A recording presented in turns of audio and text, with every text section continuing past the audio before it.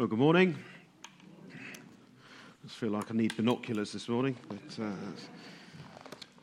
felt a little bit like the Exodus when the children went out, didn't it? But there we go. Well, it is great to see you. Keep your Bibles open at Genesis 8 and 9. The world-renowned philosopher that is Willy Wonka. You heard it right. The world-renowned philosopher Willy Wonka once sang of a world of pure imagination. If you want to view paradise, simply look around and view it. His point was that paradise only existed in a world of pure imagination, and yet we all long for it. But this world is not it. If you remember back in the mists of time in 1997, the Labour Party won the general election with the slogan, "Things can only get better." Do you remember that? Apparently, Boris Johnson wanted to use the same slogan in last year's general election until it was pointed out to him Labour had already used it. And it was hardly a ringing endorsement when his party had been in government for a decade. But the reason he wanted to use it was because it was a truly aspirational slogan. There is no political inference to be gained from the fact that I've mentioned Willy Wonka and Boris Johnson in the same sentence. Don't read anything into that. It was an effective slogan. It was aspirational because we all long for something better than the reality of the world in which we live. We see it in our culture all around us, whether it is green politics that longs for a world without carbon emissions, or the Me Too movement that longs for a world without sexual oppression. Everybody is longing, striving for something better. Deep down, everybody is aware that the present world is broken. But the answer will not be found in environmental solutions or political slogans or social media movements. Those kind of solutions are like putting a sticking plaster on a gunshot wound. In the New Testament, Romans 8 tells us that the whole of creation is groaning as in the pains of childbirth. Just like a woman in labor cries out in pain, longing for the moment the agony will be over and she will hold a newborn life in her arms, so this creation, this whole world is longing, crying out in agony, waiting for the moment the pain will be over and a new world will be born. And it is that world that is the answer to our longing.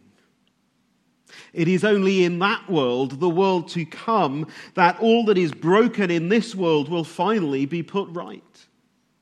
And it is that coming world to which we're pointed in our passage this morning in Genesis chapters 8 and 9. Now, over the last 2 weeks, we've been pointed to Jesus Christ, the one who defeated death by his own death and resurrection, the one who rescues from the coming judgment. And this morning, we see how the same Jesus Christ is the one who gives life in the world to come.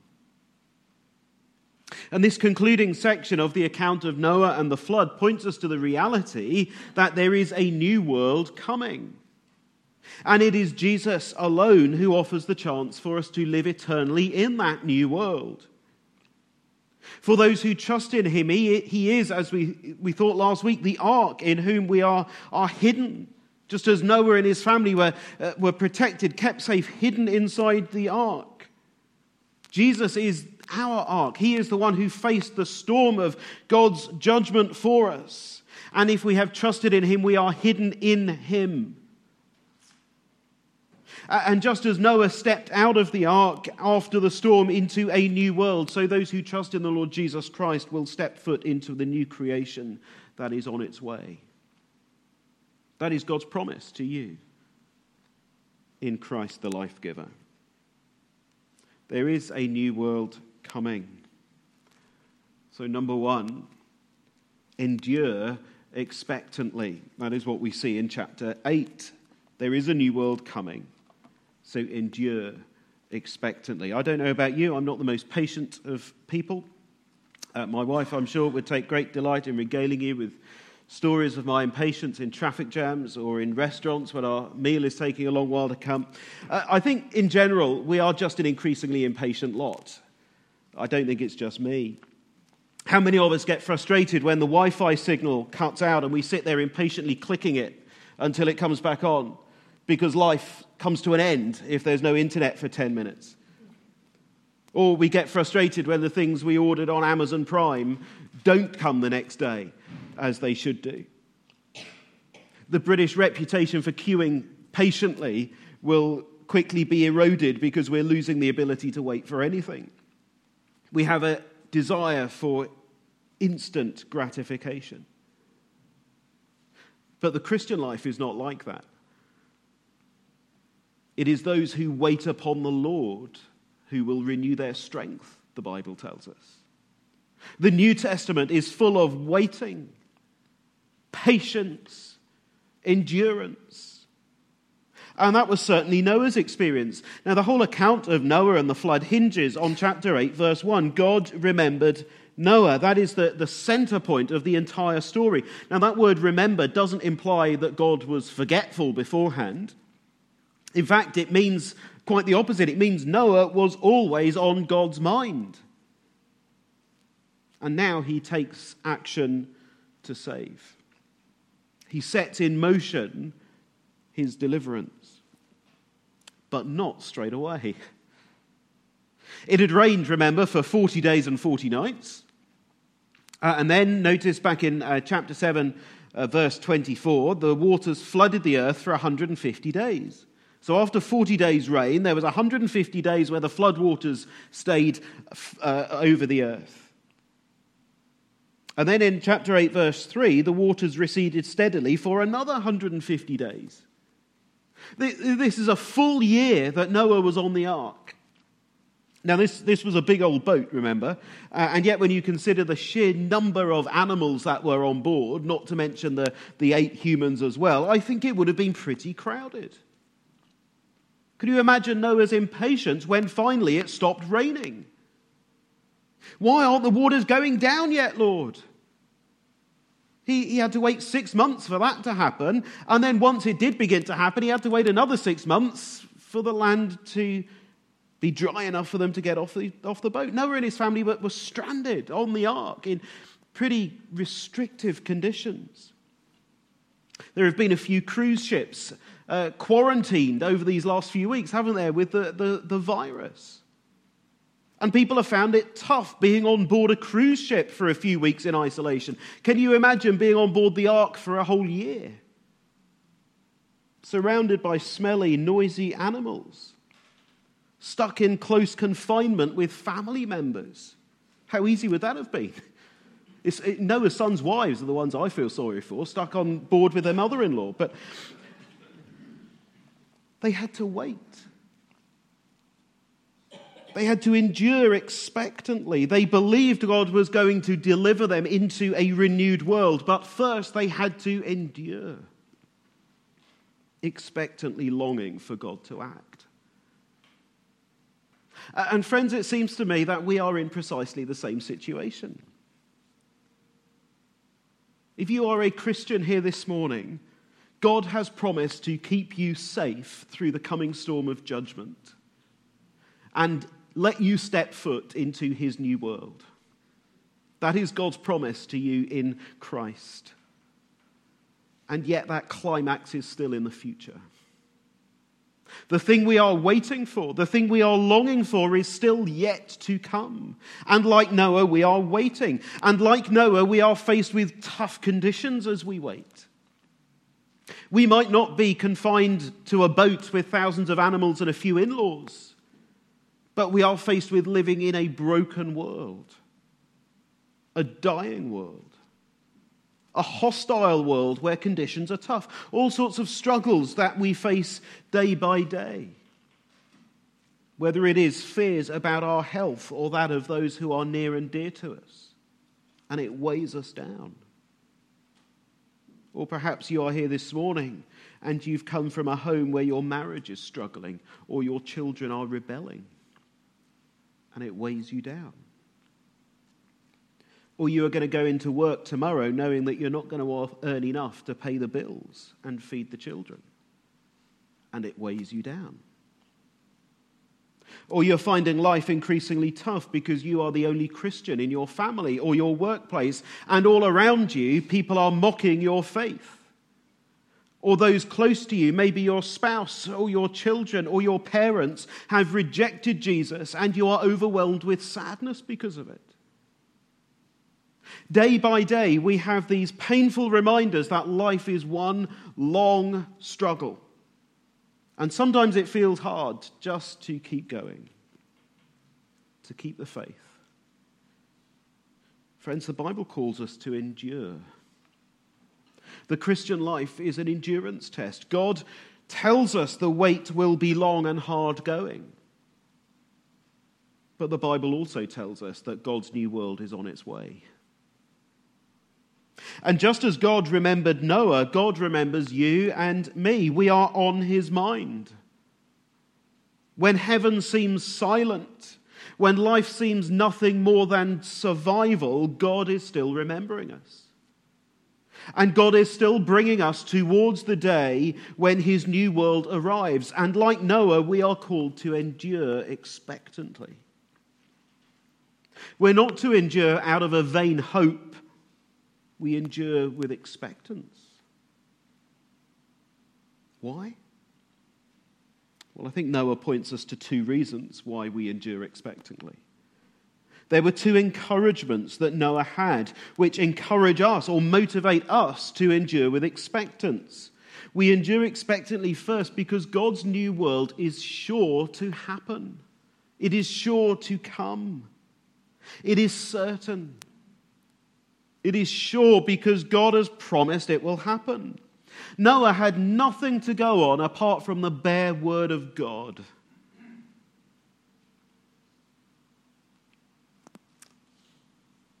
And if nothing else, Noah's patient waiting encourages us to simply take God at his word, even if it means a long, long wait. God will bring us to his new world. Did you notice that as Moses describes the wait in Genesis 8 and the eventual emergence into the new world, he is very, very precise. Did you notice that?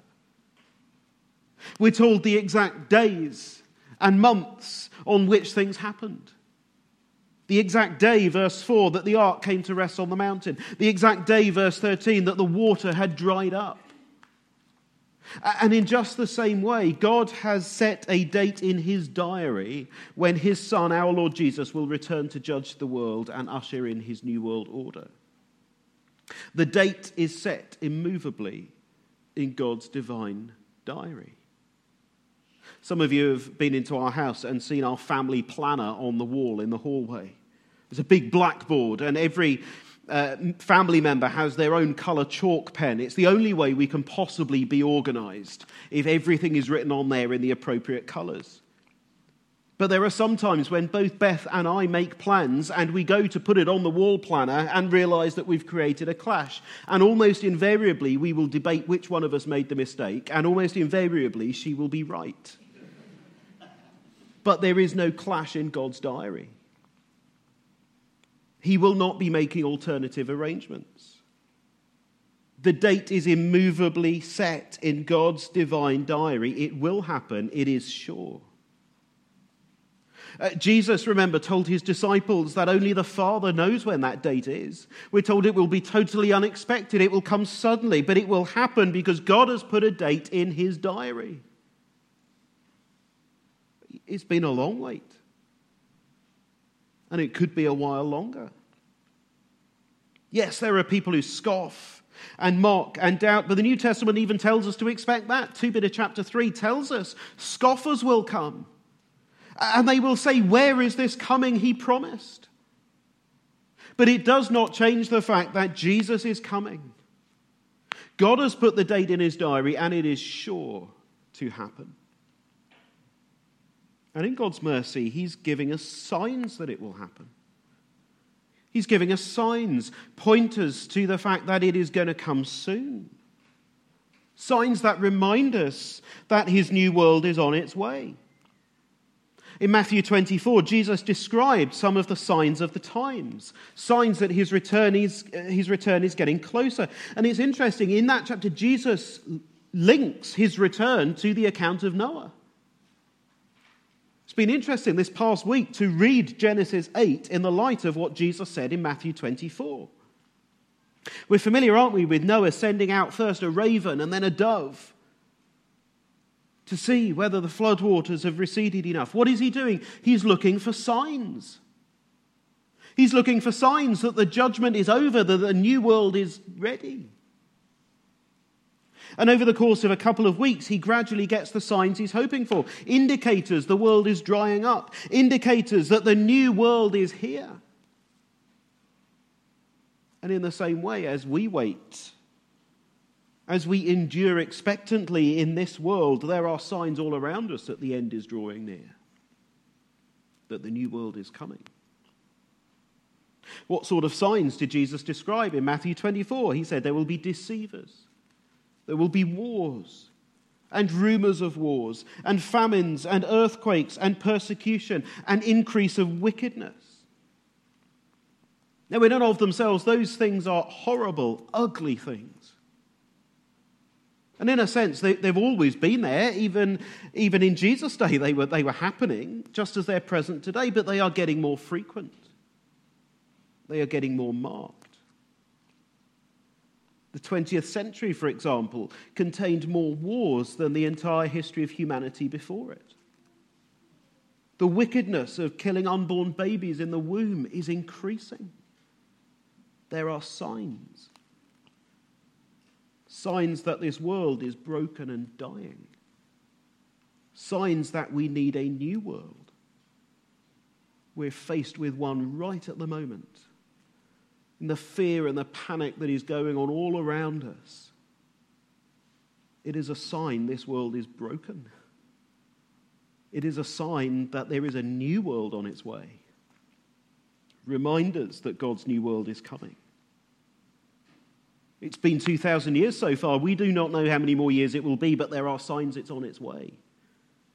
Every time there is a war or a rumor of a war, every time there is a famine or an earthquake or a disease, every time we are overwhelmed by the increase in the wickedness we see around us, yes, we should be heartbroken, but we should also see that as a reminder that God's new world is coming. We can endure expectantly because it is sure to happen, and there are signs it's coming. Second, I think Noah is encouraged, and we can be encouraged to endure expectantly because God's new world will be spectacular. It is worth the wait. Noah had to wait a long time in the ark, but then on God's appointed day, he and his family come out and they step foot into God's new world, and it is spectacular. When Neil Armstrong became the first man to step onto the moon, he said those famous words, didn't he? One small step for man, one giant leap for mankind. What an extraordinary experience it must have been for him to be the first person to set foot on the moon's surface, untouched until that point. Noah's experience must have been very similar. Setting foot on a renewed earth. It must have been very eerie, mustn't it? To step out of the ark knowing that there was nothing else on the face of this earth. Nobody else. God's recreated world. The old world had been washed away in judgment. The new world was here. But Noah stepping foot onto that new world, that recreated world, is nothing compared to what we will experience when we step into God's new world. His perfectly created, recreated world. Just think for a moment about that day. The day you will set foot into God's new world. What a day it will be. The judgment will have burned away any remnant of sin and evil. And unlike the recreated world of Noah's day, sin will be gone forever. Sin was still there in Noah's day because he and his family had sinful hearts. But in God's new world, that is surely coming. Sin will be gone forever. It will be spectacular. it is worth the wait. It will be breathtakingly beautiful. As Paul wrote to the Corinthians, what no eye has seen, what no ear has heard, and what no human mind has conceived, these are the things God has prepared for those who love him. Consider for a moment the most beautiful thing you've ever seen.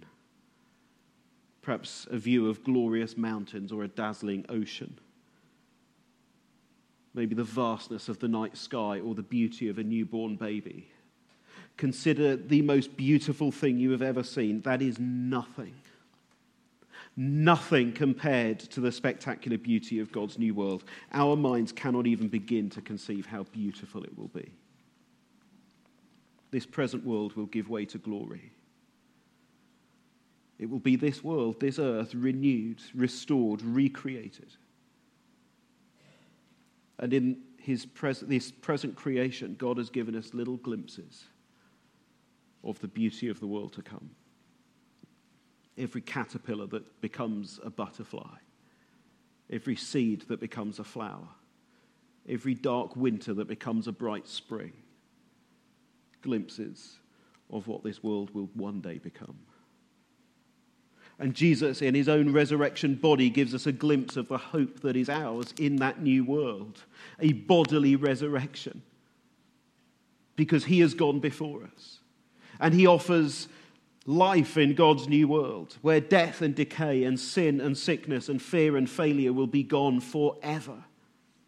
It is worth waiting for, because it will be spectacular. Noah challenges us. He calls us to set our hearts on the world that is to come. Not to live with our heads so much in the clouds that we're of no earthly use. Doesn't mean that at all. But Noah does call us to orient our hearts, our desires, our longing towards God's new world that is coming. Do you notice Noah's first thought as he steps foot into God's new world is to worship with his burnt offering. And so our response ought to be to fall before him in praise and adoration, to give ourselves to him, to live for the world to come. God's new world is coming. And Genesis 8 calls us to endure expectantly because it is sure to come and it will be spectacular. We cannot grasp how spectacular it will be. But as we move into chapter 9, we get some clues. And it leads us not only to endure expectantly, but to expect enjoyment. Because that is how spectacular, how worth waiting for God's new world is. It is a world full of absolute enjoyment. We can expect enjoyment in God's new world. You see, after Noah and his family step off the ark into the new world, God gives Noah a covenant. Now, a covenant is an arrangement that governs a relationship. And the Bible essentially is the story of God's covenant with humanity. It is the story of how God made arrangements for humanity to have a relationship with him despite our sin. This is the first covenant in the Bible. God later makes covenants with Abraham and with Israel, his people, through Moses, with King David. We know, of course, that he makes a new covenant with us in the blood of his Son. The Bible is the story of God's covenant with humanity. God makes arrangements so that we can enjoy a relationship with him that by rights we do not deserve. Now, this covenant with Noah is a gift of God's grace. His kindness. It shows him, I'm not done with you yet. Because although Noah was stepping out into a recreated world, he and his family were still sinful. They still needed a way for them to come before God. And so God gives this covenant as the arrangement whereby they can enjoy life in this new world. And what is pictured in this covenant points us forward to God's new world that is coming, in which we can expect supreme enjoyment. Because in this covenant with Noah, God does two things. The first thing he does is he limits the threats to human flourishing. He repeats the blessing he'd given to Adam and Eve, the blessing of multiplying and filling the earth. God wants humanity to flourish, and he puts in place what is needed for that to happen. Now, verse 2 suggests that before the flood, there had been such hostility between humans and animals that animals had been overstepping the mark and killing humans. But here in this covenant, God curbs The impact: animals will live in fear and dread of humans. And animals, in fact, are given into your hands for food. God gives permission for humans to eat meat. That is for our flourishing. Although there may be many, many people who choose not to eat meat for all kinds of good reasons, God permits us to do so. It is part of his recreation blessing. What he does forbid is to eat meat that still has its lifeblood in it. So we're not to be like animals and eat animals while they're still alive. That's prohibited in verse 4. What God is doing is establishing the value of blood. He's doing so that we might begin to grasp the significance of what would happen when Jesus shed his blood for us. But this covenant with Noah also establishes the value of human life. Now, there are many Christians who think that this covenant demands the death penalty for murder. And what I don't think that view appreciates is the difference between society in ancient Israel and modern nation states. The rules surrounding the death penalty in ancient Israel were very strict. It ensured there were no miscarriages of justice. So I don't think we're to read that into this covenant. But what God is doing is enshrining the value of human life. We're made in the image of God. And God wants us to flourish. So he puts in place fundamental laws to protect life, to enable us to flourish. God gives Noah this covenant in which he curbs the impact, he limits the threats to human flourishing. The second thing God does in this covenant is he puts a limit on his own judgment. He promises that he will never again destroy the world with a flood. That's the sign of the rainbow, isn't it? The promise of God, a reminder of God's patience. He doesn't pledge never to judge the world again, full stop. That will come, not with a flood, but with fire. But in his mercy, he does put a limit on his judgment. By rights, God could just shut the world down. But he does not treat us as our sins deserve. Instead, he is wonderfully patient. And he promises to Noah and to the world that he will hold off judgment. This, the Bible says, is the day of God's patience. Today is a gift of God's patience to you if you have not yet come to trust in Jesus. God has held off judgment so that you can have this opportunity today to come to him. God has put a limit on his own judgment. And as Noah stepped out into this new world, God gave this covenant that limits the threats to human flourishing and limits his own judgment. Those limits were necessary.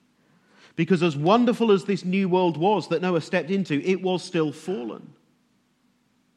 But in this covenant with Noah, we're pointed forward to a day when life will finally be what God intended. A day when those limits will no longer be needed. Because in the new world that is coming, there will be no hindrance to human flourishing. There will be no hindrance to our enjoyment of life. There will be no need to limit those threats because there will be no threats. There will be a perfectly restored harmony. Isaiah the prophet foresees the day when the wolf will live with the lamb, the leopard with the goat, the infant will play near the cobra's den. They will neither harm nor destroy. There will be perfect harmony throughout the entirety of the new creation. There will be no threats to limit. And there will need to be no limit to God's judgment because there will be no judgment. There will be nothing left to judge. There will be nothing sinful that needs to be judged. We cannot imagine what that will be like, but that is God's promise for those who belong to Jesus. As we draw to a close, just one final note about the rainbow. The rainbow here in Genesis 9 is not just a reminder of God's patience. It's also a glimpse of God's presence. Because in the books of Ezekiel and Revelation, we come across rainbows again, and they surround the very throne of God.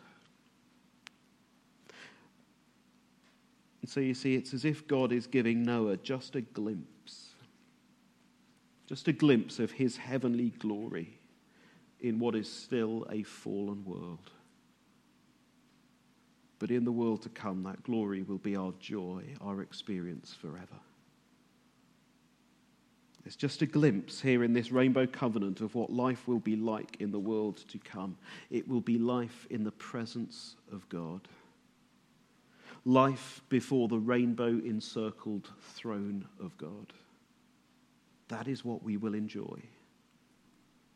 That is perfect enjoyment that is offered to us in Jesus Christ, the life giver. That is life in all its fullness. Eternity will be a perfectly restored relationship with the God who created the universe.